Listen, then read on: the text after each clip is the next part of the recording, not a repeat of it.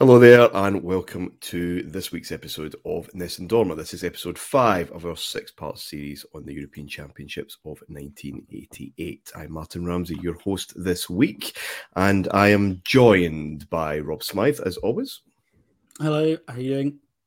I'm very well, Rob. For the first time on this relaunch, but a favourite of Nessun Dorma, it's Mike Gibbons. How are we, Mike? Very good, thanks. Good to be back. And our special guest, whose book we have pillaged and plundered and mined for brilliant quotes and information and just a great overview of this tournament, is Jonathan O'Brien. Your author's name. We might slip into more informal names later on, Jonathan, but welcome. Hello, everyone. How are you doing? I'm very well. We're at the semi-final stage now, gentlemen. Two sides that may well be looking a wee bit further ahead than just this tournament, and two sides who perhaps see this as their chance to strike and make history. We will start talking about history with the first semi-final, which was West Germany, the hosts, of course, against the Netherlands there. Well, there's a story there both on the pitch and off, I suppose, that we can get into throughout the episode. But Rob, do you want to give us the teams and maybe a wee bit of background into some of the, mind games, bits and pieces that Franz Beckenbauer was playing with that West German team beforehand? Not quite Ronaldo in 1998, but there was a bit of a carry-on. Yeah, this is very strange. So Pierre Littbarski, who played every game, was on the team sheet. Then they announced that Frank Mill was going to play instead of him because Littbarski had a stomach bug. Turned out that was bullshit, and Littbarski wasn't particularly impressed at all. He was still on the bench. I mean, I don't know if anyone else knows anything about it, but to me, this strikes me really weird because Mill was essentially a goal scorer, but he's playing in midfield, really. But I'll just go through the teams quickly. So they kept Andy Bremer at right back. Rolf, who had been man marking people, wasn't this time. He's sort of playing as a left wing back. Borowka was the man who marked Hullet, Kohler marked Van Basten. So it was Immel, Herget the sweeper. The four in front of him were Bremer, Kohler, Borowka, Rolf. Then Ton, Matthäus, and I think Mill was playing midfield. It's hard. I mean, he was essentially kind of left centre. Then Volon, Klinsmann. Netherlands was exactly the same. Van Breukelen, back four, Van Aale, Koeman, Rijkaard, Van Tiegelen. Midfield, Vandenberg, Wouters, Arnold Buren, Erwin Koeman, Hullet kind of roaming, and Van Basten. Yeah. Same team I think they'd had since the England game, I think. But yeah, they were very relaxed. I mean, they went to Whitney Houston concert the night before, apparently, which is kind of interesting because we know all about Dutch infighting. It feels like that was kind of Mikel's, one of his biggest achievements, one of them. It was just a really harmonious camp, and that kind of transmitted same team, on we go. Yeah, we'll come back to that later on. And Jonathan and Mike, you've just joined us, of course, on this series. This is a hard question because we know what happens. But I'll ask you, Jonathan, first, because you've written the book, well, part of your book on it. Who are favourites at this moment in time getting into these semi-finals? I was quite surprised by not how bad the Netherlands were. They were obviously explosive against England, but they had a fair share of luck. They were quite stodgy in parts as well. Whereas West Germany just feel, especially driven by Matthäus, is now turning into this really powerful ball-carrying midfielder, driving and pinning teams back in. They look the part going into this semi-final from the group games that we've just watched. Yeah, they'd started off very ponderously against Italy. Then they'd beaten Denmark, who weren't much of a test. But they really found some form against Spain. They could have won it by a lot more than 2-0. Matthäus, as you mentioned, was excellent in that game. Fuller had scored a couple of goals after a long drought. He'd hardly scored since, I think, September 87 or something like that. So about 10 or 11 internationals without a goal. He was on the verge of being dropped. But the momentum was definitely with Germany going in. And of course, it was a home game too, although as things turned out, the Dutch fans got so many of the tickets that Frank Mills said afterwards, it would have been nice if we'd played the match in Germany. But yeah, the Dutch hadn't looked good against us at all, Ireland, that is. And we're very, very lucky to get past this. I won't dwell on that because I'll sound bitter. But definitely the West Germans would have been the favourites going in for sure. Mike, we will discuss this over the course of the next couple of episodes, but the Dutch are going to make history, but they're still not quite the finished article at this minute in time. Is that been too harsh? No, I think that's fair. I mean, if you look back at how they played in the group stages, even in the England game, they rode their luck a little bit before they went ahead and then got back in front later in that game. The Ireland game, as Jonathan's mentioned, they lost their opening game, so they didn't look quite as on it as West Germany did, I wouldn't say. And you would back West Germany in this situation. I think they'd been to, in the 8 previous tournaments before this, they've been to 6 of the finals. I mean, it's just so used to seeing them just go through at this stage, whoever they're facing. But I think the Dutch, they certainly got it together this night. I mean, we'll come on to their motivations for doing that, on the pitch and off it, I think. But going into it, I think, West Germany would have been the favourites. But well, let's look at those motivations just before we get into the action then, because we're so used to now, with so much coverage for hours and hours and hours before a big game, having the whole narrative and the whole history kind of played out and played to death. It's touched upon. I don't think it's got the whole treatment as it would now, but we have the 74 final, and Rinus Michels obviously looking for redemption purely on a footballing basis. And Simon Cooper's very good on the war thing, almost saying that it took the Dutch a generation to digest what happened. There wasn't this rivalry in the 50s and 60s. There wasn't a rivalry at all, because Holland or the Netherlands were nowhere near it, and West Germany, as it was becoming a bit of a kind of powerhouse. But it's starting to come out in the 1980s. It's starting to come out now. The match is played in Hamburg, which is or was pivotal in that war story as well. There's just so many ingredients to this particular game that set it all up.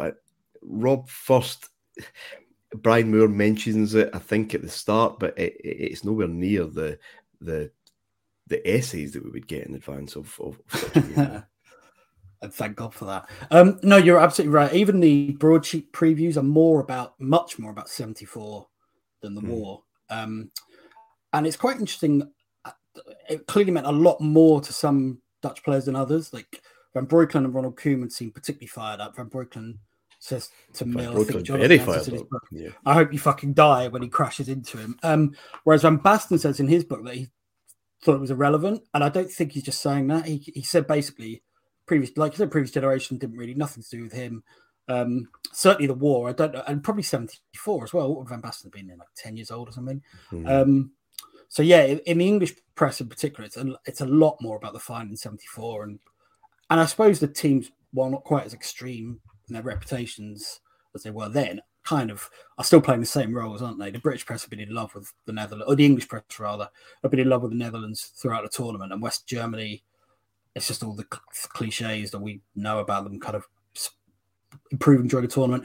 And another thing, a smaller thing, is that Netherlands hadn't beaten them for, I think, since 1956 in 10 games. So that's another factor. Like, everything pointed to West Germany being their bogey team. And I know, and it's most of the players talk about this being the final, and their behaviour subsequently kind of supports that. I think Van Basten was definitely a dissenting voice, but I think for a hell of a lot of them, they could have won this game and died happy, basically.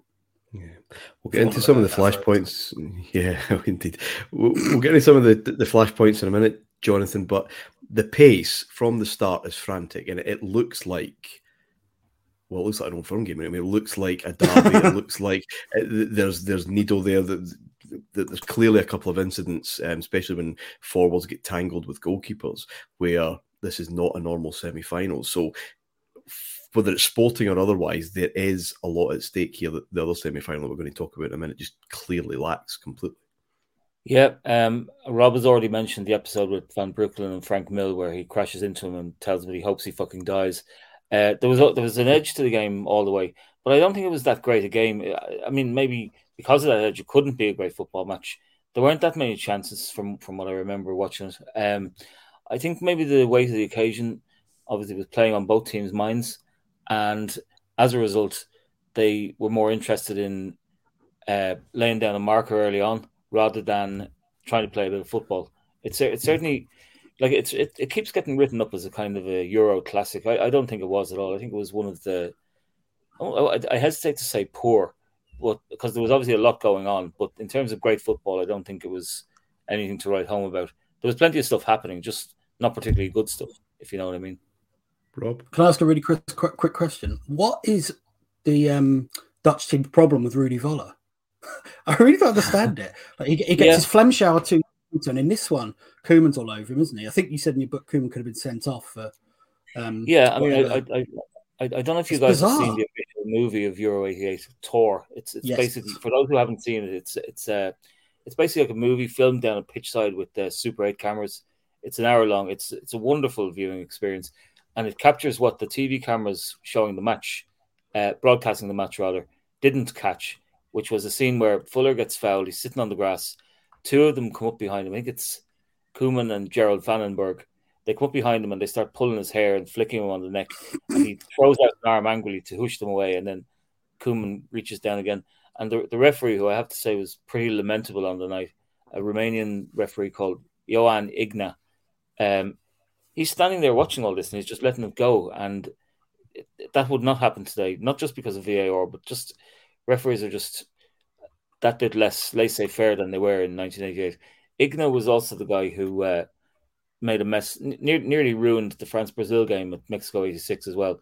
He let Carlos, the Brazilian goalkeeper, away with a professional foul on Bruno Bellone. I think it was in extra time.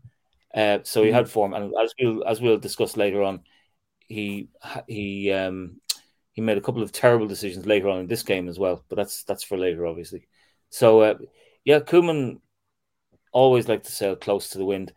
There's an incident that happens at the end of this game. Again, we'll talk about that later. He definitely had a mean streak in him, Ronald Koeman. The Van Breukelen incident is early on, through ball, and he just absolutely clatters. Not a million miles away, Mike, from Schumacher and all those years ago. Not quite as high, not quite as violent, but there was impact, and of course he followed that up with his words of encouragement as he's opposite number early on the ground. But I don't know, John's already kind of intimated that the referee probably didn't have a great control of the game. That seemed quite high for me. Was that just 1988? That's life. Get on with it. Yeah, there's an element of that, I think. I think with Van Breukelen, there was no... Schumacher did a bit of backtracking after he'd hit Batterston and offered to pay to cap his teeth and all this kind of stuff. Then that certainly wasn't what Van Breukelen was saying. He seemed to have a bit of a cob on all night. His reaction after the penalty, actually, when he nearly saves it, is hilarious. It's completely just abandons his dignity in public, which is always good value when adults do that.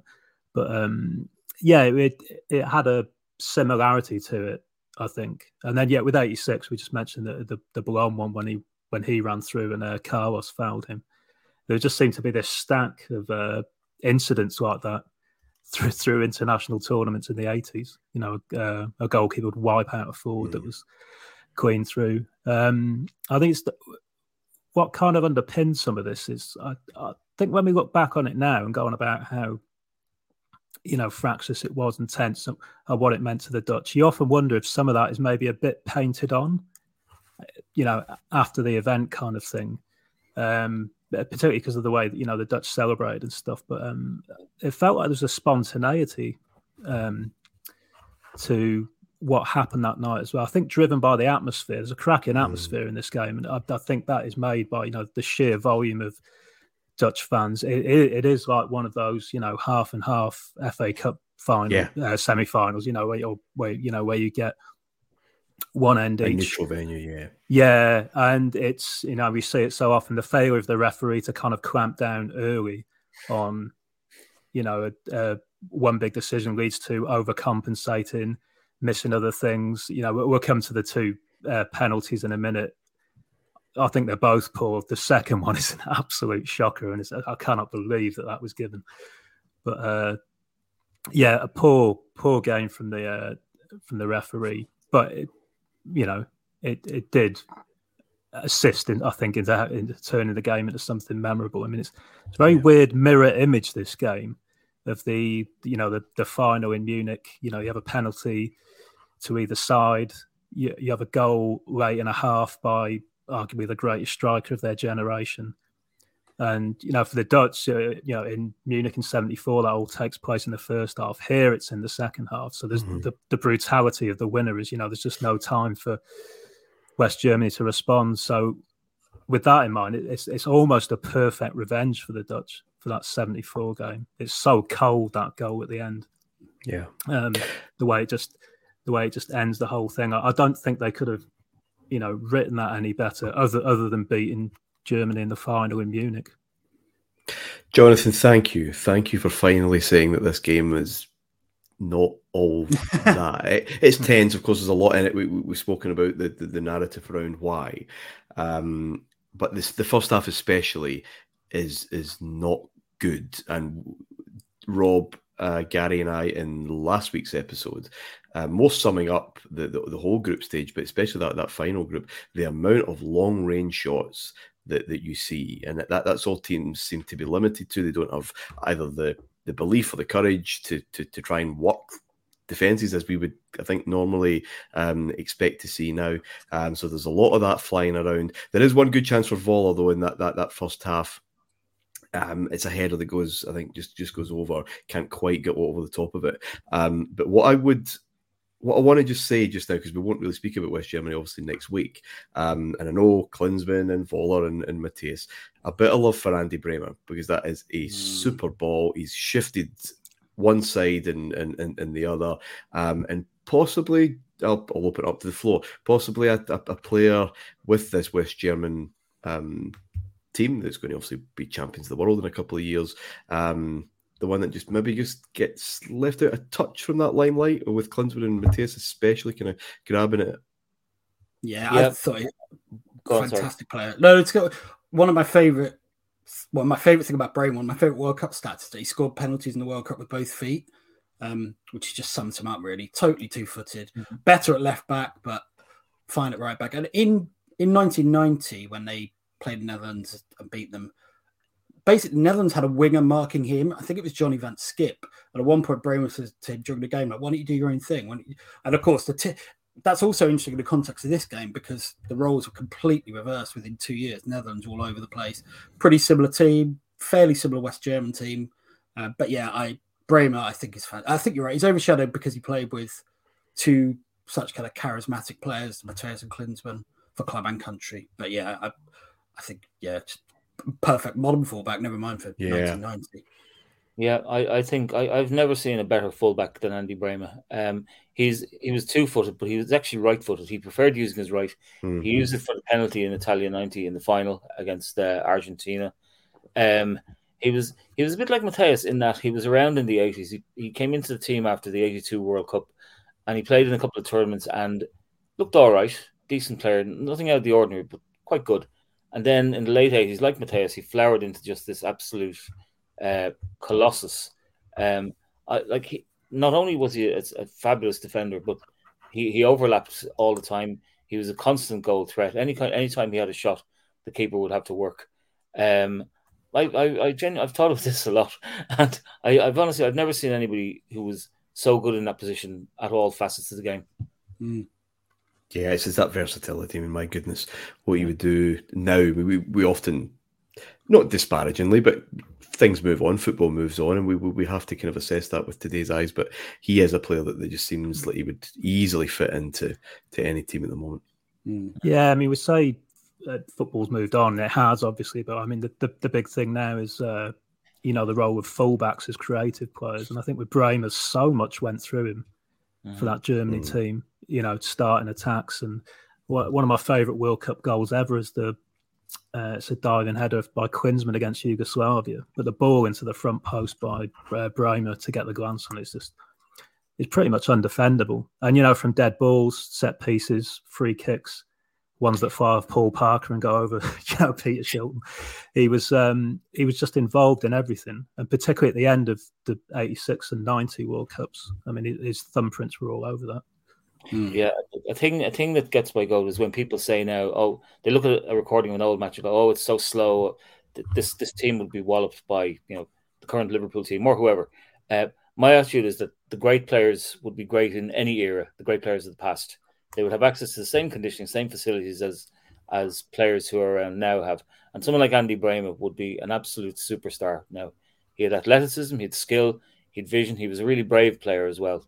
He never wussed out of a challenge once. He'd be going for 9 figures today, in my opinion. Yeah. Well, I wanted some love for him. I certainly got that. That's good stuff. We can move on. There's not quite the same violence when Van Basten tangles with Immel up the other end, but there is niggle there. There is a lack of pleasantries, shall we say, and it's just this kind of testy nature of that first half. Let's get into the second then. These incidents, the 2 penalties. Mateus, again, I think driving that side on. Klinsmann is... was it Rijkaard that takes him down? It is, yeah. Yes. Yeah. Well, takes him down. Is this... I think this is a penalty. I think he does. There's contact. What makes it debatable, and this will not be the last time with dear old Jurgen Klinsmann, is the diving swan, the body shape, which looks very like what we would come to know as simulation. It can be both, and it can still be a penalty. No, who says yes? Who would agree that that's a penalty? Yeah, it is. I think it is. It is. I think it's only the Klinsmann. I think it's only the Klinsmann factor that's making people wonder at all. If that was someone like Olaf Thon going down or Buchwald, it'd be like, yeah, it's a penalty. Rijkaard throws out the leg, doesn't get the ball, so penalty. I quite like the reaction from the Dutch players. Van Breukelen starts clapping the referee sarcastically. I think it's Van Tiegelen who's the ball at the referee's ass, which is hilarious. The ref doesn't even know who it is. They don't take it particularly well. It's interesting. My only slight reservation is, are we seeing it through the eyes of 2023? Because most of the reports say it was a soft / shouldn't have been a penalty.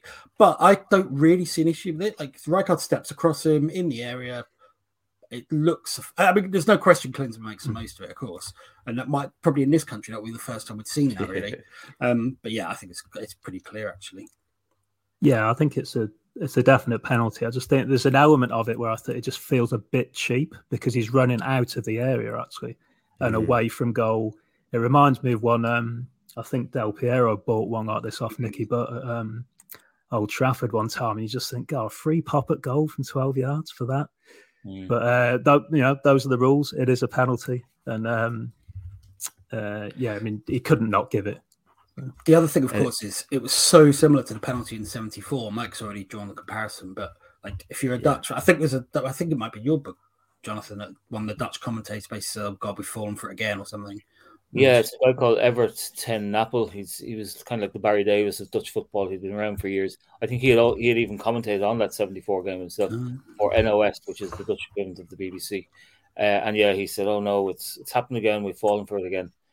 He was referring to Bernd Hulsenbein diving to get Breitner the penalty in Munich in '74. But the Hulsenbein one is a clear dive. This one, I wouldn't. For all Klinsmann's theatrics and for his reputation, I wouldn't put that. I wouldn't put this one in the same bracket as that. Yeah, I would agree. It takes an age for Mateus to be allowed to take the penalty. It certainly feels like that. I'm sure it did for him, as the Dutch do whatever they can to delay that. And the referee does not help the situation. I think he wanted it on a particular centimetre squared for Mateus to plant the ball down. Van Breukelen dives correctly, but it's just too excellent, I guess. And it's 1-0 West Germany. I think they have other chances as well. Again, Mateus, this is a coming of age. You write about this, Jonathan, haven't you? That before this tournament, he was kind of seen as a bit of a destroyer, a bit of a kind of functional player, and now he was a good one, but he was seen as limited. He played for Mönchengladbach for a long time, and then he went to Bayern, and he was their main guy when they lost the '87 European Cup final to Porto in Vienna. And that was a game that they had under total control until 15 minutes from the end. They just dozed off. They forgot to score a second goal, basically, and Porto punished them. But But Matthäus took a lot of slagging after that game from the German media. He was seen as this almost a pretender who'd let them down again. But I think it was the summer of Euro '88 he joined Inter, and he promptly led them to their first title in about 10 years, I think. That was, late 80s was really when he just improved out of all recognition from what he'd been before. And he'd been a decent player before. He wasn't some sort of non-entity by any means. He was a good player, but he just took it to another level around that time. Just as well a Bayern Munich team with Lothar Matthäus would not forget to score a second goal in a European Cup final again.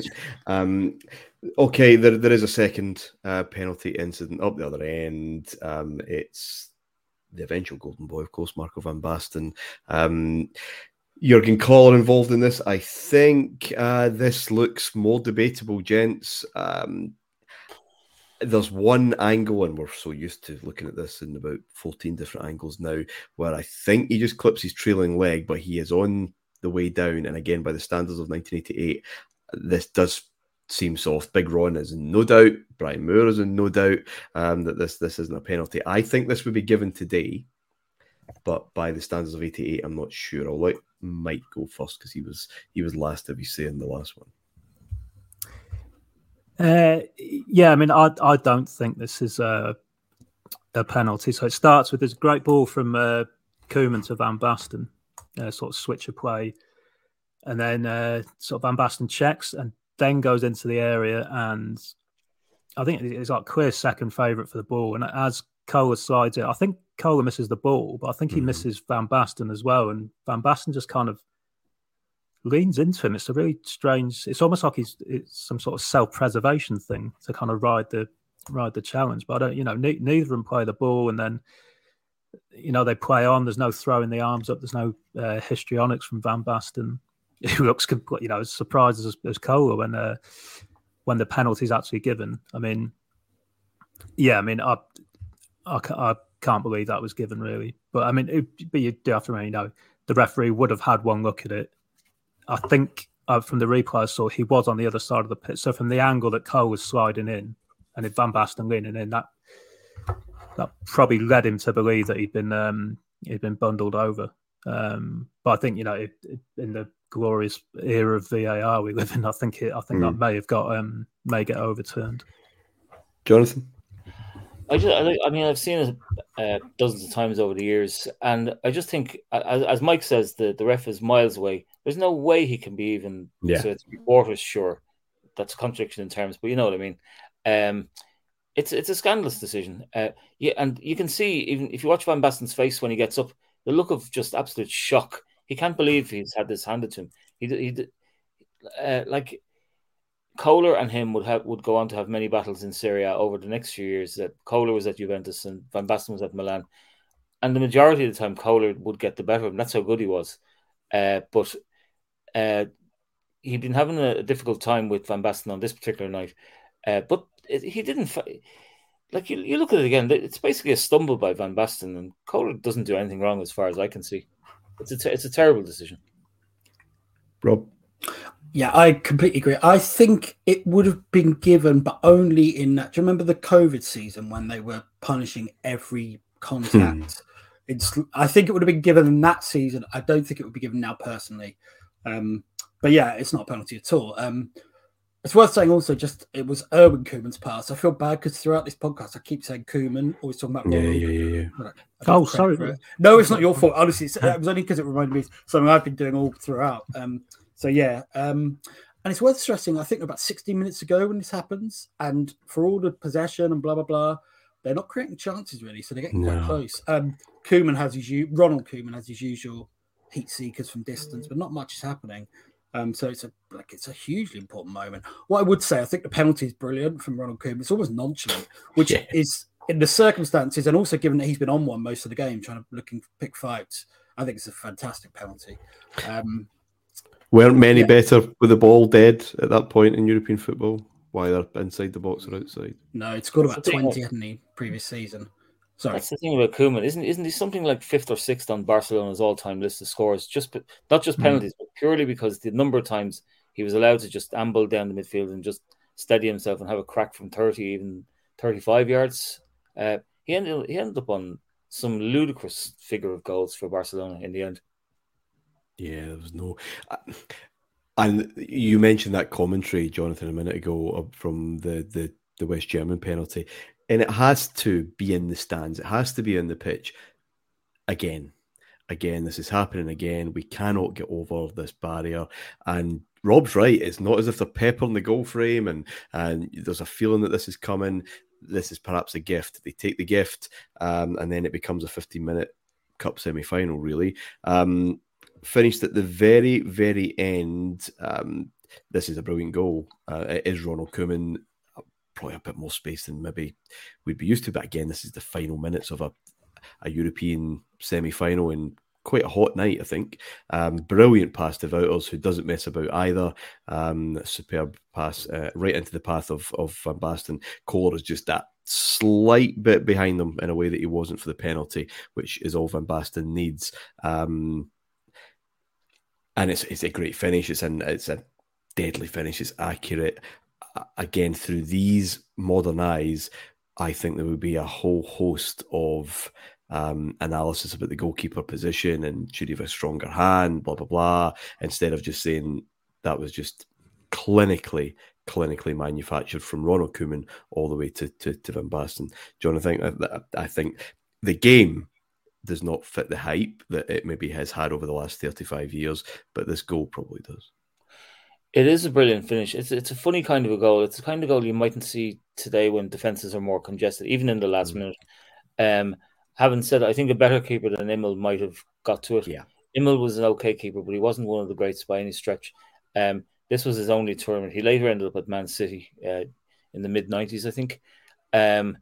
He was not as good as Schumacher, who he replaced, and he wasn't as good as Bodo Illgner either, who replaced him. I don't have the goal in front of me right now, but if I watch it again, I think Immel is standing in a place where that makes it that little bit more difficult for him to reach it. But then again, how is he to know that Van Basten is just suddenly going to and it's first time slide in and shoot immediately? Yeah, it's that first time thing that makes the goal, Rob, because he doesn't have time to set himself. And that's how it appears, a bit slow, a bit going down in installments, just a wee bit slack. Exactly. It's like the sudden thrust of a dagger or something. He does take him by surprise. Yeah, I love this goal. I think the pass it's 4 touches from inside their own half to score, and the ball barely leaves the ground, only when Wouters kind of spins it up as he controls it. I love the pass from Koeman, which takes out about 3 or 4 players in his own half into Wouters. And I think you see that kind of ball less now because the central midfield is more populated. That's one thing I noticed in this tournament. You often have teams only playing with one central midfielder, and they'll have kind of 2 who are halfway between the wings. So it means you could play. Koeman used to be brilliant. I remember him doing it at Old Trafford as well for a goal. We're going to see it a lot in the second semi-final as well. Just someone that's just allowed to come straight out and into that space and really, really be dangerous. And Wouters, who quietly had a really good tournament. Yeah, he does his part perfectly. But I think you're right. I think more than anything, it's the element of surprise, definitely. It's also a very skillful thing to stretch one way, hook your foot around it, and get it back across. The other thing that struck me about a goal is Van Basten's celebration. There's no kind of not much joy, no catharsis, just kind of it's almost like a normal goal. He celebrated his goals against England a lot more wildly than he did this one. Maybe, I don't know, maybe he's just exhausted. Maybe probably. And he needed the goals against England, obviously. Mike, you've written about tournaments before. This congested, squashed kind of season, I suppose, and this really is squashed. This is just over 2 weeks. Van Basten turns up, of course, against England, and he's here in this particular moment. Him and Kohler have been going at it all evening, and all of a sudden he's stepping into legendary status. He's going to convert that, of course, next week. But big moments, big players in this really concentrated period of time. That's what it's all about, isn't it? Yeah, it is, and that's how I kind of sum up this Dutch team. Really, I was thinking about this earlier on today. Is they're not really a team that's got a signature performance, I don't think, where you can look at one game and think, oh, they put away another really good side convincingly. But they're a team of great individuals who do great individual things, and that's what this tournament's about, really. I mean, the 2 goals in the final, obviously, you'll come on to the hat trick and this goal here, and it's Van Basten's ascension to greatness really after quite a mediocre injury afflicted first season at AC Milan, and he didn't even turn up at the tournament as a starter for the Netherlands, but that quickly changed, and we see that so often as well. I think if I could just touch on the goal quickly, I think the thing that really makes it is the ball from Wouters, because it's just slightly under hit. It slows down, just giving Van Basten just enough time to hook his foot around it. And I wonder if Kohler is affected by what happened with the penalty. Has to be. I think he's worried about going to ground here. And by the time he's realised what Van Basten's going to do, he does go, but it's too late. And because it's an early shot as well, I mean, we'll see that in the second semi-final too. I don't think Immel was set properly. And it was on its way past him before he kind of set himself.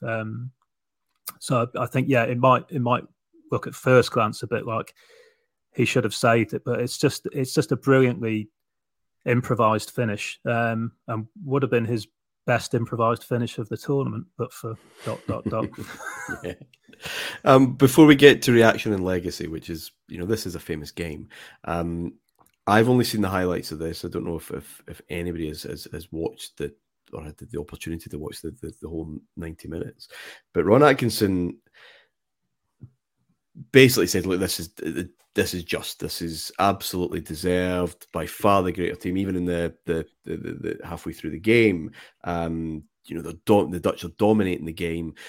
Certainly the highlights that I've seen doesn't really reflect that. Not that the Netherlands aren't in it, but it's, could absolutely go either way. West Germany are obviously causing problems. They're dangerous. Anyone who's seen more than 20 odd minutes of highlights, is it one of those that the Dutch have just got all the possession, but the public would kind of vote them as deserved winners? No, I wouldn't think so. I did sit down and watch the whole thing again. Now, this is 7 or 8 years ago when I first started writing Euro Summits. It wasn't, like, as I've said earlier in this podcast, it wasn't a great game. Too much riding on it. Too many players just, rather than trying to seize the moment, they were afraid, I think, of screwing up. That you can see that's evident in some performance. Hullet, for example, did nothing. I remember on RTE that night, Johnny Giles was one of the pundits, and the presenter Bill O'Hurley, he said to him, "This fella Hullet, he's not really delivered, has he?" And Giles made the point that, oh well, if we'd never heard of this guy going into this tournament, we'd probably all be saying how good he was. But because there's been so much hype about him coming in, we're expecting miracles from him, and he's not fully living up to that. Having said that, he really didn't do a whole lot in that German game at all. Yeah, well, we spoke about, I think it was Kira Radnich's preview, almost irritating levels of hype around Hullet. I think it was that anyway. But it something that we're so used to now, but it was maybe just started to be a thing then. Okay, the initial reaction. The reaction on the pitch then of Ronald Koeman's famous use of Olaf Ton's shirt, that obviously when they swapped, he pretended to wipe his backside with, which created problems in those Dutch cities around the border. That did not go down well at all. And he was asked to visit, I think it might have been Aarhus or somewhere like that, to go and to go and show a bit of remorse, which he refused, I think.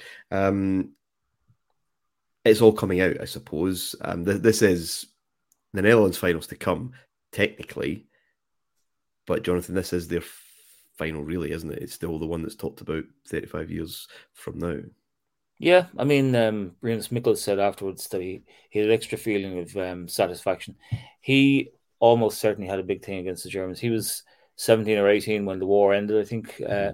And from 80 to 83, he managed Cologne. And Litbarski was there as a player and absolutely hated him.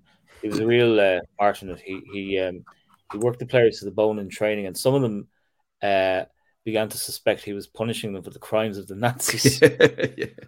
He was a real one-off, Mikkels. He was it was his way or the highway, and it's as regards the Koeman thing. I mean, there's no footage of it, which may or may not be a bad thing. There is one photograph of it, but I can just think, like, if a German player had done that with a Dutch jersey, we would never ever have heard the end of it. No. But the Germans just had to let it go for obvious reasons. Yeah, well, those obvious reasons being, and this is what international sport does, I suppose, even decades after those events, they cast themselves in their sporting heroes, and the Dutch fans absolutely did do that. They saw themselves, or the best of themselves, probably not an accurate and full picture of themselves, in that team. We are more liberal. We have a black captain that's celebrated. There's fans with Rasta wigs in the stands. Germany, they're making monkey noises in the stands. They are evil. We are good. Which of course is a caricature, of course is not an accurate, completely full and accurate description, but that's what international sport does. All of us to an extent get suckered into this time and time again. But here, Mike, Rob, I don't know if you get any thoughts on the immediate aftermath. This is when it becomes really, really acute. There are thousands of people in the streets of the Netherlands that night, the biggest since the liberation, and for certainly a certain generation. Of course, this is about the war, and people are very upfront about it after a while. But this way that we use sport, this prism, to see this imagined best picture of ourselves is really interesting and very acute here. Yeah, absolutely. I was just reading something in David Winner in Brilliant Orange. He says that the Dutch, the sober, sensible, calm, careful Dutch, were completely, utterly, entirely out of their minds with joy. It's also interesting. This was the start of a kind of concentrated rivalry between these two teams, because they play in qualification for Italia 90, then at Italia 90, then at Euro 92, and the Netherlands could have beat Germany as it was then, and thought they'd put them out, and it was only they didn't because of Scotland beating the CIS. But yeah, the moral high ground stuff's kind of interesting. I think the Dutch seeded a bit of that when, during the World Cup qualifiers, I think there was a banner comparing Matthias to Adolf Hitler. Yeah. On what grounds, I have no idea. I don't know what the logic is there, but yeah, it did get quite nasty. Obviously, the Rijkaard Voller thing is one of the most iconic kind of flashpoints in the World Cup. Yeah, it's very interesting. But in terms of the reaction, I mean, it's just so hard for someone like me, or any of us, I guess, to know what it was like to be Dutch at that moment, particularly for Dutch people of a certain age. Like, it's just been a kind of euphoria you can't really understand. Yeah. Mike, any thoughts to wrap up this probably the most famous game of the championships, if you're not Irish? Yeah, I think, well, it's part of international football's appeal, I suppose. It becomes a vehicle for those kind of emotions, doesn't it, I suppose? Any environment where you have, flags and anthems and people exchanging crests, and particularly when you get to these kind of stages of tournaments, you've got, well, half the country, two-thirds of the country maybe watching you back home. Yeah, it can, become about something bigger. It can feel like it can mean something bigger. And it's tough for the modern generations of German players to be cast into this role of villains because of history. I mean, I speak as an English person saying this. England have got this dynamic with lots of countries as well, where it's celebrated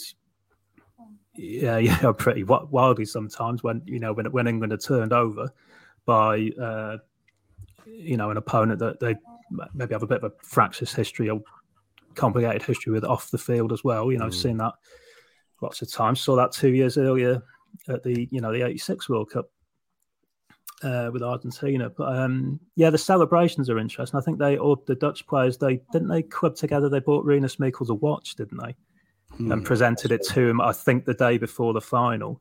They went out that night to a nightclub in Hamburg. Yeah. 4 days before the final. I mean, they might have had one drink. They might have had 20. I think they might do a few. But this is one thing I did want to ask. Rob had intimated earlier. Rinus Michels, this tough guy. Jonathan's mentioned his time in club football in Germany, and iron fist, and he's the law. And yet during this tournament, which very short time, as I said, just keep things ticking over, keep people happy, keep players happy, and that's probably a prime example of that. Rutulit's private room in a club in Hamburg, Christ only knows what went on in that evening, but it just keeps that spirit up. It's all about keeping people in that happy place, because they're in that confined space for 2 weeks, 3 weeks in prep. That's the thing. I mean, the tournament was literally a quarter of the size it is now. Back then, it's all over in 2 weeks. There's some huge teams sitting on the sidelines that didn't even make it through the qualifiers, like France, Italy, for example, France, yeah. So it's probably a little easier. It was probably a little easier back then than it is now. First of all, it's only for a fortnight, not for a month and a bit or whatever. There's no social media. The press, while probably still very hungry, there simply isn't the same volume of coverage as there was then. So it's probably that little bit easier for people like Mikkels to keep the likes of Hullet and Koeman and Van Basten under wraps just for that little fortnight. The Euros were so concentrated back then. I mean, in the 70s, they were even smaller. It was just 4 teams. It was all over in about 5 days. And especially when I watched Euro 2016, the first 24 team tournament, and just match after match, 36 matches to get rid of 8 teams, I think it was. I wanted to weep. You won't find a bigger Euros and World Cup nerd than me, but I was getting sick of it. I was falling asleep during some games, and I think that's a really precious thing that's been lost with just the relentless expansion of the Euros year after year, decade after decade, and of course this applies to the World Cup too. Yeah. Just one last point on the Netherlands and West Germany. There was a bit of violence throughout various towns and cities that evening, and there would be again throughout the 1990s around these games and around fans and whatever else. But in terms of the football and rivalry, probably didn't get bigger than it was right at that moment or over those next 2 years. Rob, you mentioned they were in qualification. They had that moment in Milan. But again, those 3 Milan players, the 3 Inter players playing at the absolute top. These are 2 of the absolute top international sides. You get European champions this year. You're going to get the world champions in a couple of years. It's just that kind of perfect blend of tension, if not aesthetic football experience, Rob. Yeah, exactly. The Italian 90 game was a classic in its own way, mainly because of some of the individual performances, Klinsmann, Buchwald, Bremer. I want to say one last thing. Probably not worth dwelling on, but we should acknowledge the kits of both teams, which are just fantastic. And there was a piece in 442 in, I think, about 2019, saying this is basically, in kit terms, this is the most important match of all time. Because by the time, certainly by Italian 19, I think during the qualifiers, the Netherlands changed to just a kind of classic orange kit. This is, well, they have the famous one with chevrons, and I'm sure everyone knows both kits, but I think you could argue pound for pound, Euro 88 is the best tournament ever for kits, because there are no really shit ones. There are 3 or 4 classics. I love the Italy one as well. But yeah, those 2 kits are probably among the most originals of them, among the most expensive in what is now like a bloody huge industry. Yeah, that was the only time the Dutch wore that kit, I think, for those five games in that tournament. Do you know what I find interesting? And maybe you could explain this to me. The USSR's kit, away kit, in the tournament has the same pattern. But no one ever talks about it being a classic. What is that color? Is it because it's red, but it has the same chevrons? It's got the same color thing. It's color. It's and is it the team as well? It is, and again, this is something we can maybe discuss in our kind of wrap-up show in the final, because this is not one team setting a marker down in the first minute of a tournament and going right through to the end, playing exhilarating stuff every single game. They take their moments, they're a tournament team, but they're romanticised, I think, way beyond a good tournament team that just peak at certain moments. But let's go back to 1974 and 78. There is a public will to see this manifestation come to pass. This footballing nation get a reward, and orange is a colour that's it's not really that popular in international football or football in general. It's not a colour that's really shared by too many other famous leading teams. So put all that into the mix, and Hullet and Van Basten looking just majestic on that particular afternoon in Munich that we'll speak about next week, and then you go. I would agree with you, by the way, the kits in this tournament, I think Italian 90 as well, obviously some of them don't really change, are probably as good as it gets. Some interesting design in the 90s, just half the fabric would have been a lot better because they're absolutely gigantic. But you couldn't design something iconic. It's made iconic by the action, no? And I think the rarity of an orange kit, I think there's only one team that you associate that with.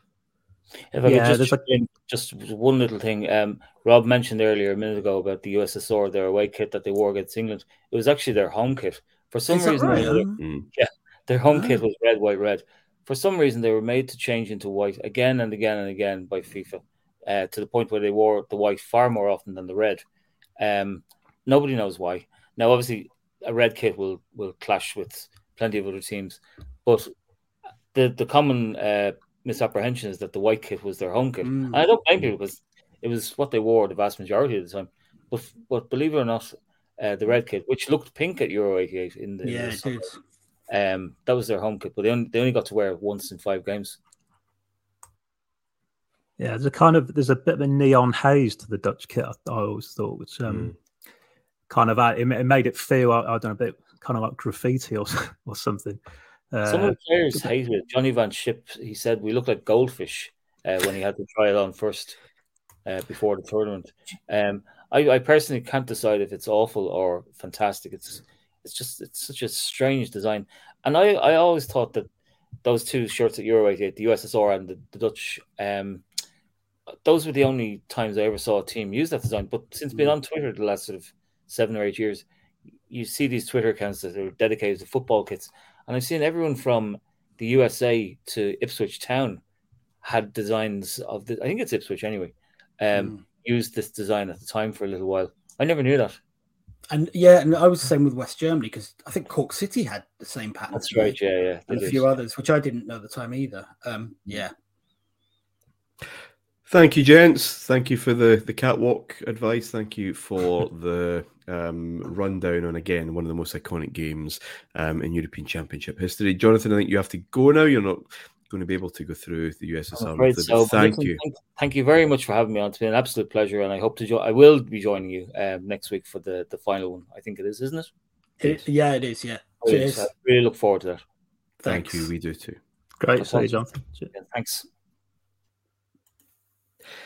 And so then to Stuttgart, I think, the next evening, where the USSR, who were just really, really starting to motor in power and technique against the Italy side that we discussed last week as being, well, David Lacey called them the most balanced, and it's hard to argue against that, but shot shy and really, really lacking in goals. It was a wet evening. Rob, give us the teams, please, before we try and drag how many minutes out of the actions.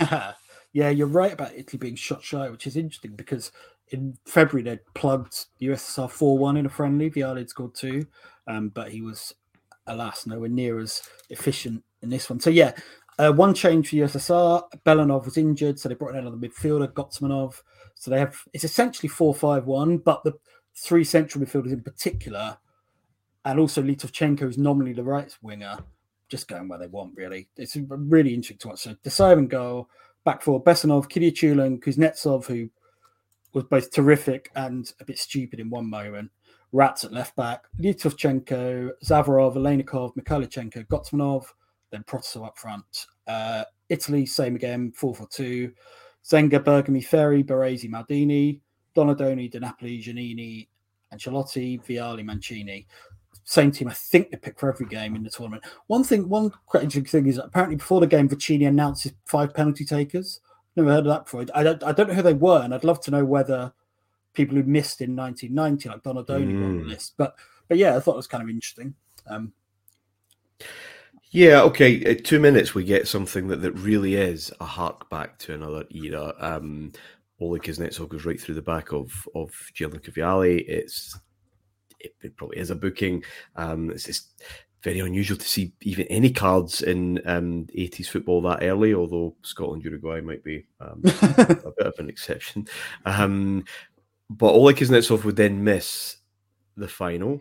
He hadn't picked up a yellow card in the tournament. His first yellow card, or the yellow card that he was hanging on, came from the qualifying, because it was, I think, only, Mike, you'll know this better than me if this is true. I think it might even be Euro 96, World Cup 94 maybe, where they basically said, no, we all start afresh. It's everyone's on a clean slate when the tournament proper begins. But this was a hangover from the qualifying. That's how it used to be.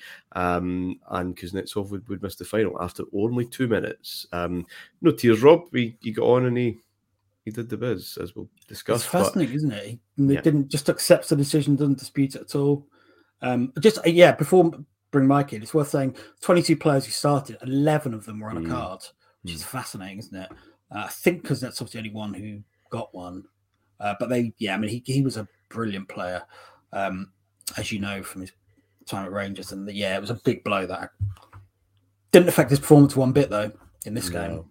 The referee was card happy. I'm amazed that it's only Kuznetsov that missed out, because he I think he was trying to book pretty much everyone who wasn't on a yellow as well. The tackle that you intimated there, Rob, but Mike, that's a ridiculous thing to do 2 minutes in a semi-final when you know you could miss the final. And it's not even, I mean, Vialli's a very talented player, but he's still a fair bit away from goals. There's no clear and present danger, as it were. Yeah, I mean, I don't know. Maybe he was banking on the 15-minute amnesty he used to, where kind of anything went, or you were allowed one first. It's rough for him. I do wonder if he realised, actually. I wonder if maybe someone maybe told him afterwards or at half time. So I think Jeff Shreves, maybe. Yeah, Jeff Shreves. Well, she's retired today. Yeah. It's. Because if the booking's from that long ago as well, if you go right back to qualifying, would teams have tracked that kind of stuff then? I'm not sure. I mean, I remember even as late as Gascoigne getting booked in Turin, it took Motson, I think, a second to realise that I think Gascoigne was going to miss the final. He does kind of skip a beat. Where there's a massive awareness of this thing. I think because of Gascoigne and the whole kind of theatre around that particular one.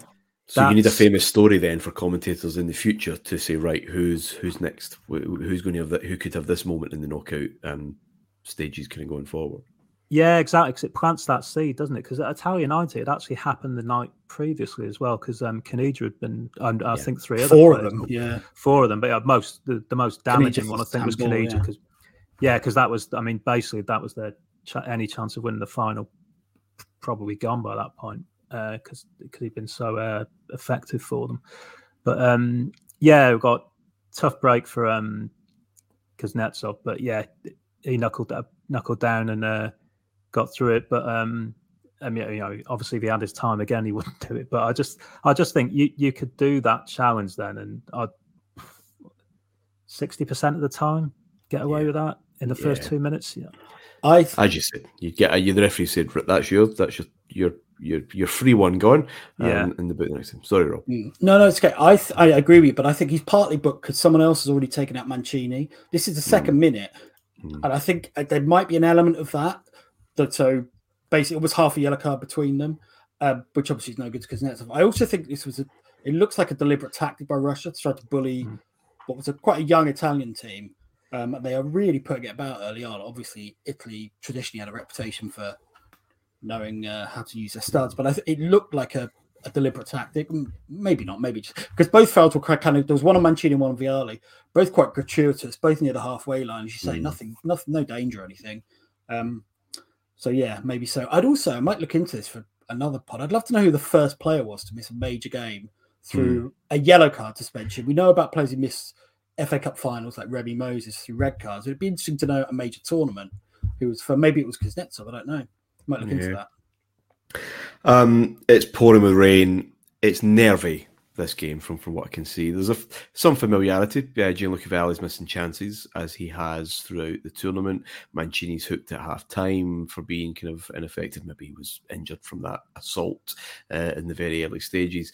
But this the first half is very, very, it's cages all hell, Rob. Really, it's not, absolutely not one for the ages. It's a semi-final. Like the last one. At least the last one had this grudge and narrative and colour about it. Maybe there's just too much riding on it for players who maybe aren't quite used to that. Yeah, and I think for most of the tournament, USSR played this way. Happy to play on the break. Very cagey. Maybe the England game was deceptive because England was such a mess in defence that they could open up with two passes, whereas here, obviously, we'd have to work a lot harder. You're right, there aren't many chances. I was surprised watching this tournament back how many Vialli missed. We remember his shocker, if you like, as Italia 90, more because Scalacci overtook him. He didn't have some great games. But actually here, he scores a really good goal against Spain. But for the most part, he has a bad tournament. I reckon he, across the tournament, had 8 chances that are good or better, and he scores 1. I'm not... Like, I absolutely adored Vialli. The Sampdoria title win is one of my favourite football stories ever, and he was the star of it. But yeah, it just surprised me a bit because I don't think his reputation took a hit until Italia 90. So yeah, and Mancini already feels like the kind of the moment against West Germany is gone, doesn't it? He's getting hooked earlier and early. You know, he goes off ultimately comes on against Spain, against Denmark, and either makes or scores. And then in this game, he's on at halftime. So yeah, it feels like the kind of, I don't know, the light's fading a bit for him. Yeah, Mike, we've talked about this before. We're really interested in your views on this. Again, as someone who's written so well on international football, Vialli, Mancini, we know what they were doing. We know what they would go on to do together at Sampdoria as a partnership with that kind of chemistry. Just not firing, just not clicking at international football. In Italy, everything apart from that front two, it seems so well positioned and in place for hosting their World Cup. And as we talked about last week, how lucky they were that someone just found their golden summer and kind of came to life during those few weeks in 1990, of course, in Scalacci. What stops players making that jump from being excellent, prolific, reliable players at club level just did not fit in an international setup? Because it's kind of undeniable with these two great players. Yeah, it's really strange, this, isn't it? When you think of the chemistry between them as well, it almost looks like it shouldn't make sense. I mean, football isn't fantasy football where you just put the highest scoring players together and assume it's going to work. But it's so strange with these two because they work, but like stapled onto the front of that Italian team, it just wasn't happening. I mean, I'd love to give you an explanation, but to me, that's inexplicable, really. And with respect to Vialli, actually, I mean, he had quite a poor Mexico '86, which you can kind of give him a bit of a free hit at that one because he was young, he was very raw then. And then I think this Italian team as well, because it's kind of a developmental team, really. It looks like a team to me yet that's not ready to win yet. And what's quite interesting about them actually is that between '83, when they failed to qualify for the Euros, up until the eve of Italia 90, which is almost 7 years, they only played something like 16 competitive internationals because they didn't have to qualify for the two World Cups. They were champions, and then they were hosts, and so this tournament, it is a bit of a staging post for them. Really, you can kind of, I guess, write this off as a bit of a free hit, but it's interesting that they had the same problems here that they would have at Italia 90. I mean, there's a nice line in All Played Out by Pete Davis where they keep winning 1-0. He said, well, that's all well and good, but unless you start scoring some goals, someone's going to knock you out of this thing. And shot shy or off target performance here against the USSR. And it's interesting that 9 of this team actually started the semi-final against Argentina in 1990. It's virtually the same team. Obviously, they're building towards the World Cup.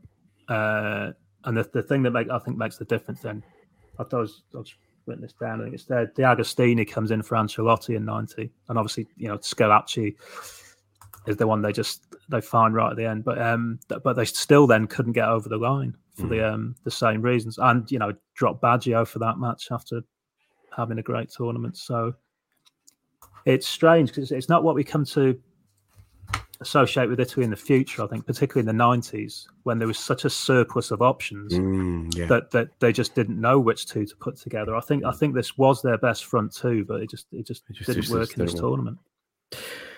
Well, the USSR took the lead early-ish on in the second half, just before the hour mark. Litvinchenko was the scorer, but it was really about how the goal was made for me. Well, partly this is beautiful, partly maybe just the slightest bit of luck. Oleg Kuznetsov, as he has done, and one thing to do it against an England team that doesn't know if it's New York or New Year, but this is a semi-final. This is some legendary midfielders and defenders in this Italy team, and he is purring through. His ball to Mikhailichenko is exactly what it should be. That control, Miko does, I think, one thing, lays it off into the to the feet of Litvinchenko. He does his best. I think there's maybe a slight little break for him, but he keeps his cool. And even the kind of diving Baresi is sold one as he just kind of calmly places it away. Much to think the shock of John Watson a wee bit on comms. This isn't really perhaps in the script of the game as it was maybe going. But the build up to that, Rob, we've seen them do this. They just take their time, absorb some blows, and then just start to cut teams open with ease. My favourite part of the whole goal actually is Kuznetsov's interception originally. He reads it so well. So Altobelli tries to lay it off to Ancelotti about 40 yards from goal. And I love watching classy defenders just replay like that and just make the forward look an idiot. So he does that, goes forward, Mikhailichenko. Paradoxically, the other sweeper, Baresi, does really well, but he kind of gets punished for his own good defending because Litvinchenko's first shot is basically piss poor. It's going to Zenga. Baresi blocks it, comes back to Litvinchenko, who, a bit like Van Basten the night before, reacts so quickly and just toe bungs it with his other foot into the far corner. So it is a good finish, but it's kind of it's definitely lucky. If Baresi doesn't block the original shot, which he has to because Litvinchenko's only 6 yards out, but if he doesn't, it goes. Zenga saves it easily. But yeah, no, it's all about Kuznetsov, who it's just such a classy player, and classic bit of. And there were a lot of defenders in this tournament, as you said many times, who were really accomplished on the ball as well, and we're very happy just to go on these little meanders. And why not? Mike, your thoughts on that goal? It's creation, it's execution. Yeah, what's striking really is just the kind of ease with which they just cut through what we know is a really good defense. It's so clinical the way they go through, and he gets a bit of luck with the way the ball breaks off Baresi, but the finish I really like, actually. It's a lovely little bit of improvisation. It's just a really short jab on the half volley, where the natural thing to do, I think, would be open your body out and try and side foot it into the corner. But he just hits it and takes it early. It's like Bruce Lee's 1-inch punch or something. Jabs it. And again, it's similar to the previous night. I don't think Zenga's set yet, so it just trickles by him. It reminds me a lot of the Brazilian Ronaldo used to do this a lot, shoot early. Before the keeper, he made so many keepers look foolish by doing that. Batistuta as well. Batistuta as well. Romario off the toes, through defenders' legs, those kind of things. So it's so lovely finish, and Rob said the interception that gets it going, and then it's just so rhythmic. Like after not really doing that much in the game. Beforehand, the USSR, all of a sudden, everything just clicks into place, and they just cut right through Italy.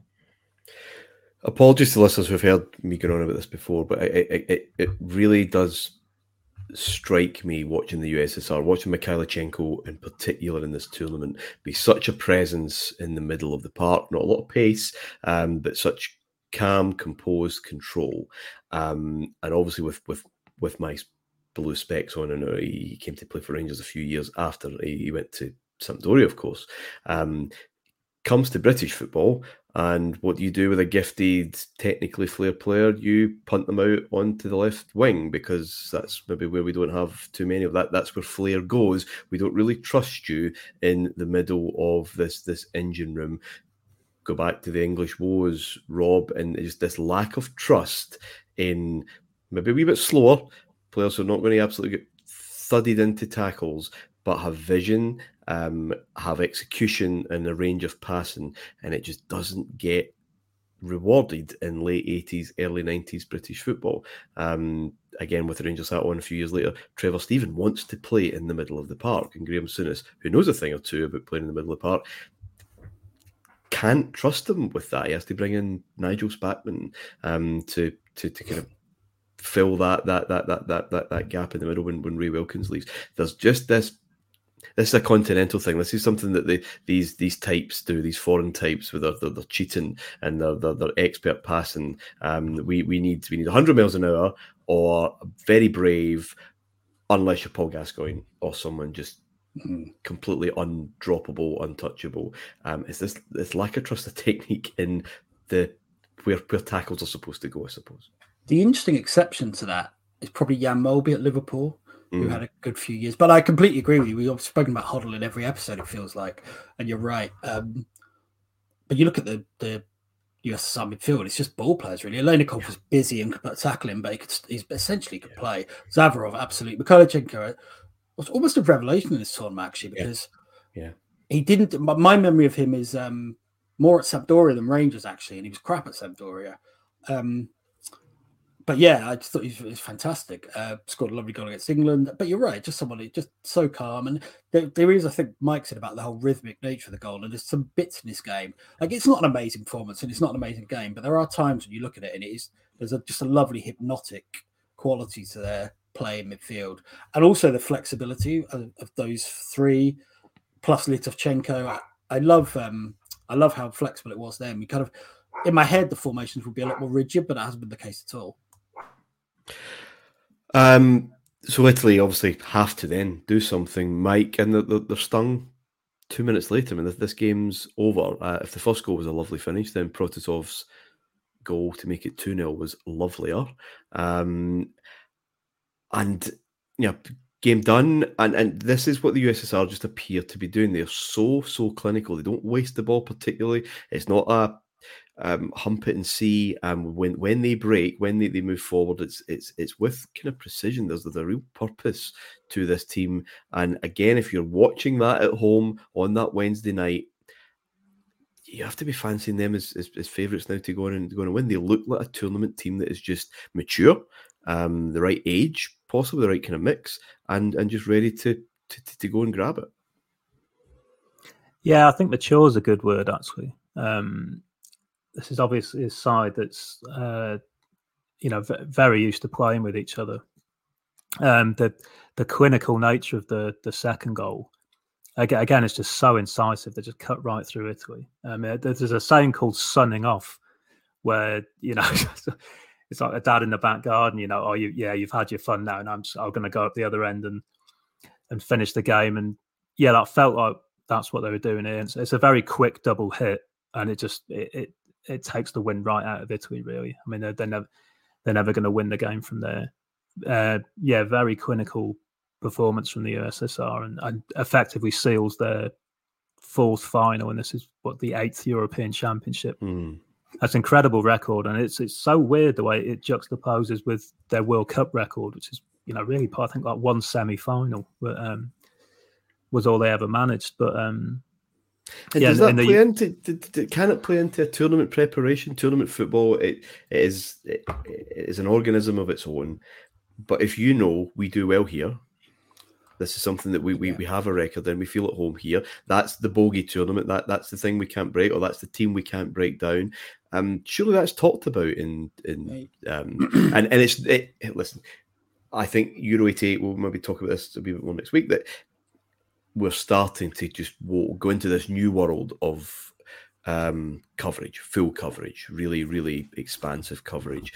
Maybe the light isn't shone on this tournament at this time, and maybe there's maybe just a little bit of pressure off, but they must feel comfortable with that. That must be something that's talked about. No, I think it is. I think these things matter absolutely, even if it's just subconscious. I remember discussing this once about how Arsene Wenger's Arsenal teams all had a similar ability to go on either crazy winning runs or just to blow up completely. And they said, but that's ridiculous. It's like 15 years. What's this got to do with the first team? But I absolutely think stuff like that resonates through generations. Definitely. I don't think it's a huge thing, but it can be. And I certainly think it has an impact. Yeah. I don't know if you agree, Mike. Yeah, absolutely. You don't have to agree. It's okay. No, I wasn't expecting. You sounded really reluctant then, like when Ben Stokes told Harry Brook back at number 3. Yeah, okay. Mm-hmm. No, I do think, yeah, it does kind of resonate, and I think you can build up a reputation in a tournament. You know, I've seen this with loads of teams, particularly in the World Cup. I think, the amount of times you've seen a traditional superpower at the World Cup, someone that's won it before, be in a compromised position, you know, like Brazil or Italy or something. I remember like Italy going down to 10 against Australia in 2006. You know, I've seen it with Brazil before as well. They went down to 10 against the USA in 1994. They still won the game. I mean, you know, it's just that matters. Not just for the teams who have that in their history, but the teams playing them as well. It's exactly. Like you're not just playing the 11. You're playing what the 11 represents, and you know what that country represents in the history of the tournament. It is a big thing, because I think there's such a focus on these events. It's so different from club football, I think, because these things are played in isolation. You know, over a summer, over the entire either the continent or the world, depending on whatever tournament you're playing in. There's such a focus on it that that kind of stuff just does seep through, because it's just around you all the time. I think it comes up in every press conference. Managers mention it. You know, there's former players everywhere. There's just reminders of that history all around you. Yeah, one thing I was going to say about this game as well, it reminds me so much of the semi-final in 2016 between Portugal and Wales. Like first half, really quiet, everything's going okay. Then suddenly, bang, bang, good night. It goes from 0-0 to 2-0 in 3 minutes. But because it's USSR as well, Italy pretty much know, don't they? And that must be so strange. I suppose the difference is for Wales, it was a once in a lifetime opportunity. Italy think they're going to have a bigger one, and they will have a bigger one in 2 years' time. But I always find those games really interesting, where it's just cagey, we're comfortable, we're not doing much, we're comfortable, and then it's gone. It's just over in a flash. They didn't have much. Vialli missed one more chance towards the end, a slightly awkward chance, but they didn't have a lot, did they? They tried the usual substitutions, only 2 subs then. So D'Agostini came on, but USSR just saw out really comfortably. Yeah, and I think they'd sorry, Martin.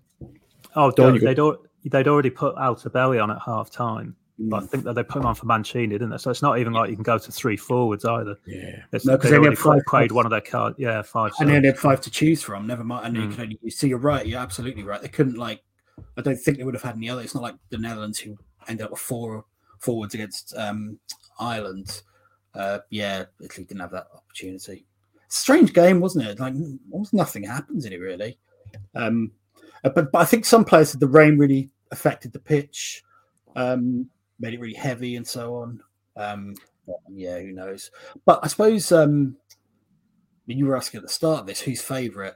It would be really interesting to look into the I haven't looked at the final, because USSR are very impressive in this tournament. The only team who's given a scare is Ireland, really. Yeah. Netherlands played okay and they were stung a bit. England were obviously stripped naked. And they're just very comfortable. Yeah, they're very comfortable. We said this in the first group game when they did play the Netherlands. They're comfortable. Yeah, absolutely. Waiting. They're comfortable sitting, and they will be clinical. And 1988 stereotypes in the Western world. This must play into every single one of them, that they are ruthlessly clinical, cold. There's no passion about it. They're very strong. It's one thing that Italy did say. So we're technically good team, but with the weather on the pitch, they were just stronger than we were. They were just bigger than we were. And there's this, if he dies, he dies. Kind of cliche that would have been ripe in 1988. Rob. And talking about cliches, the Netherlands celebrated by going to a nightclub and probably getting pissed. The USSR went on a shopping trip the next day with a per diem of 19 quid each. What the hell? It's brilliant, isn't it? Yeah. It's almost as if two different worlds, Rob. Yeah, and it's kind of, this is the last great Soviet side, isn't it? Or not great, the last very good. I'm trying to think of any of the teams since, or any Europe had quite the same quality, and I don't think they have, partly because of the nature of the team, all the players from Kiev, but also because we just know so much more. So there was like just a fascinating mystery to them. Even though we were a bit familiar from 86, there were still new players like Lizovchenko. I think Kuznetsov would be new. And we'd seen Nancy in between. So, yeah, they were a fascinating team. I'll be interested to see who's favourites. I genuinely don't know who's favourite. Yeah, we'll have a look at that. We'll try and look at that for next week. Still no smile from Lobanovsky, despite being unbeaten and in that final. Do we? And again, I know this is a difficult question to answer because we know the outcome and the images of that. Do we have the right final? I would say we don't. I think West Germany, USSR would have been the strongest final personally, but that's marginal, of course. It's interesting. I think certainly before the semi-finals, the final a lot of the English press wanted with Netherlands v Italy. Actually, I think we probably do, because I think although West Germany improved, I still don't think they were that good, and I agree. The Netherlands haven't been that convincing in any game, really. But I think probably yes. And one thing I would say, I always like finals where there's been a meeting earlier in the tournament. Yeah, 54 World Cup finals, the obvious one, but that adds a nice element to it as well.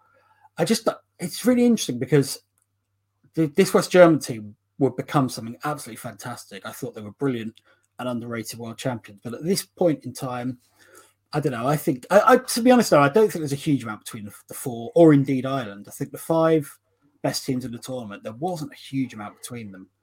Definitely the 4 best semi-finals. The 4 semi-finals were the 4 best team for sure. Ireland were the only team who could have a case, I think. Mainly on the grounds that they should have beaten the Soviet Union and should have beaten them quite handily, actually. Yeah. But yes, I think they are the best 4. I just wonder, I have seen this before, but I've never seen it in the detail that I have Mike preparing for this series. And I guess I just felt a bit deflated, a bit disappointed in the Netherlands in particular. And I wonder if the Van Basten that I grew up loving, the Hullet that I grew up loving, the Koeman that I grew up loving, the Rijkaard were the players that played for Milan and Barcelona. And it's their club exploits that really, and I know what's going to happen in the final, and of course that is burned on the memory.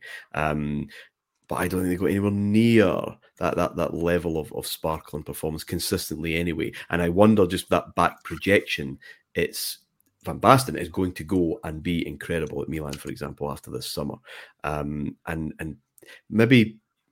maybe I'm looking, or I started watching this with those memories already, very deep, and those impressions of those players. They're not those players yet, as I suppose is what I'm getting at, in the way that Matthias and Voller and Klinsmann and Andy Bremer, I think probably are. Maybe West Germany's weaker players are weaker than the Dutch's weaker players, but I hope that kind of makes sense. I was just a wee bit deflated watching. Yeah, I think we do look back on that team now. I mean, having watched a lot of their games back now from that tournament, what I mentioned earlier about them being a team of moments, they are this. They've just got these incredible individuals in the team. I think at the end of this year, Van Basten, Hullet, and Rijkaard were the top 3 in the Ballon d'Or voting, and I think Ronald Koeman was 5th. Koeman goes on to play in the Dream Team. The 3 Milan players, one of the greatest club sides of all time. So I get what you say about this kind of back projection.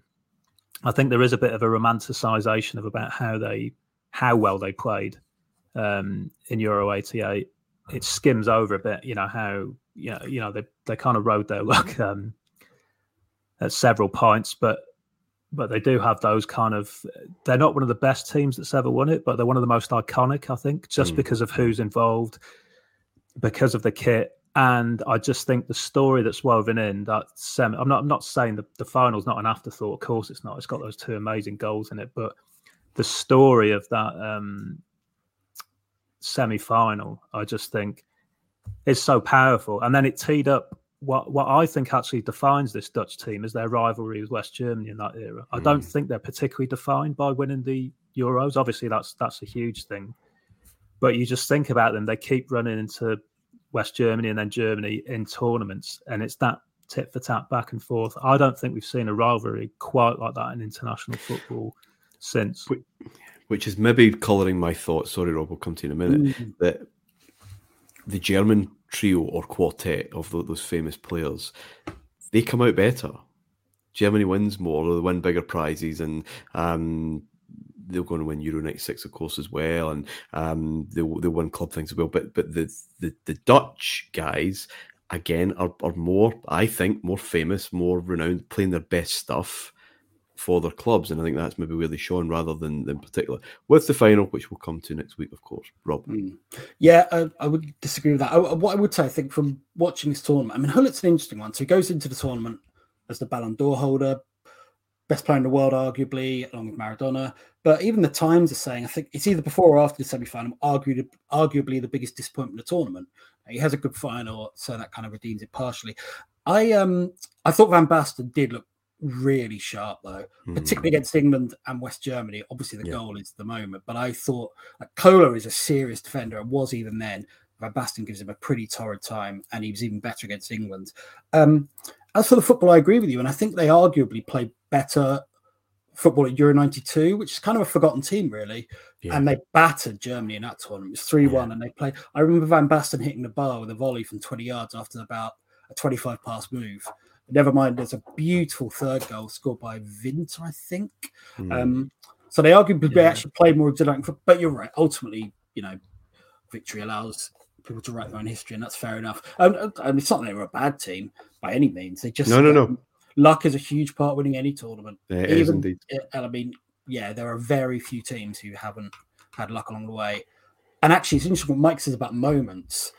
Great moments from great players, but also the luck came at really important moments. Time with the Keith goal, when England hit the post, when obviously the penalty was given against West Germany. So it kind of almost makes you believe in fate, stuff like that. And it's importance, I think, of doing shows and series like this that you can years after perhaps add a wee bit more colour, a wee bit more nuance to the myth, to the legend, and to the iconography. Anyway, quick before we go. Get a quiz question for you both. Hullet was Ballon d'Or winner in 1987. Who was the runner-up? One guess each. 87. So 1987, so it would have been awarded in like December or January 88. I didn't notice either. I've only just checked. It was during the interregnum of big glamorous clubs winning the European Cup, so that doesn't really give I'll me. take number 3. Number 3 was Butcher Grano, who also had a shit tournament. It's not Lineker, is it? That was the year before, right? No. 86. Okay. Think who won the European Cup? It was Paulo Futre. Porto, really? Purely because interesting, isn't it? And not far behind either, according to Wikipedia. 106 points, Hullet, 91, Futre, 61. Michel. Interestingly, and I'm only looking at this now, Lineker is 5th actually. Michel is 4th. Barnes is joint 6th with Van Basten. I was going to ask you about John Barnes. But that's based only on a half a season at Liverpool, albeit an astonishing half season. But interesting. One thing I was going to say about the Soviet Union, actually, that whole automaton red machine thing, and I think that they scored 6 goals in this, and they're scored by 5 players. In what UEFA count as their team of the tournament for this, the one on their website, there's no Soviet players in it at all, and they got to the. That's interesting. That sums up the final. They're all the same, aren't they? They all play the same, and that's really interesting. Exactly. And actually, although they do go on to lose the final, the Soviet Union, they go on and win the Olympics in Seoul in the September. I think Mikhailchenko plays in that. I think he's the only one from this squad that plays in it, but they beat a Brazil team in the final that had Romario, Bebeto, Tafarel, Jorginho. Brazil type, because they still hadn't won the Olympics at that point, so they were taking it really seriously. So it's quite a summer for them across the board. Kind of little, this is a pod on its own, and I'm very conscious that we're coming to the end of this one, but it's a good point though, Mike, and Rob, you're talking about the Ballon d'Or and Paulo Futre being there, almost as if individual awards in a team sport are meaningless and they just look at the big games, who played well in the big games, and give them the points. But again, we're going to talk about it next week. You're wanting big performances and big moments, of course, but then to define a whole year, well, that's obviously something a wee bit different. And yes, that Soviet team with goal scorer after goal scorer, stepping up, doing their bit. As a team, this is a team sport, but perhaps the cult of the individual is nothing new, and we've been obsessed with that since people were looking for Tom Finney and Stanley Matthews, cards in their cigarette pack. It's that interest. I find it fascinating anyway, that dynamic between the individual in what is a team game. Can't do it all themselves, but yet we probably venerate that enough because they're living our dreams, and maybe that's that kind of projection. We should look at the Ballon d'Or. So I won't spoil it. We should look at the Ballon d'Or 88 next week, because fuck me, there's some interesting names on there. But it reinforces what you say. There was only one Soviet player in the top 7. Anyway, I'll leave that for next week. Sorry, I've gone down a rabbit hole. Yeah, I remember on one of those Match of the Day podcasts that they did, remember they were doing like one every day pretty much through lockdown, but they were just where everyone had to talk about old football because there was no actual football happening. People putting tanks on our lawn, which I thought was a bit cheeky. But I remember Lineker being like absolutely perplexed that he lost the 86 Ballon d'Or to Belanov. And he's like, well, what did he do? And so, because Lineker won the Golden Boot, obviously, but Belanov scored 4 at that World Cup. He scored a hat-trick at that World Cup as well. And he'd won the Cup Winners' Cup. But Lineker just couldn't get his. But I won the Golden Boot. He couldn't, with 6 goals from inside the 6-yard box. But ergo, that transfers to that award.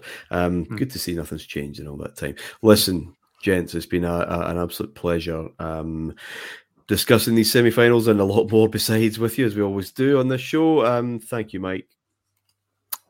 Thanks. Enjoyed it. Cheers. Thank you, Rob. Cheers, lads. That was great fun. And yes, the most impressive team were steamrolling their way into the final. The Dutch had their moments, as Mike said. They would have to have some in the final to get through. 2 in particular. Until next time, bye for now.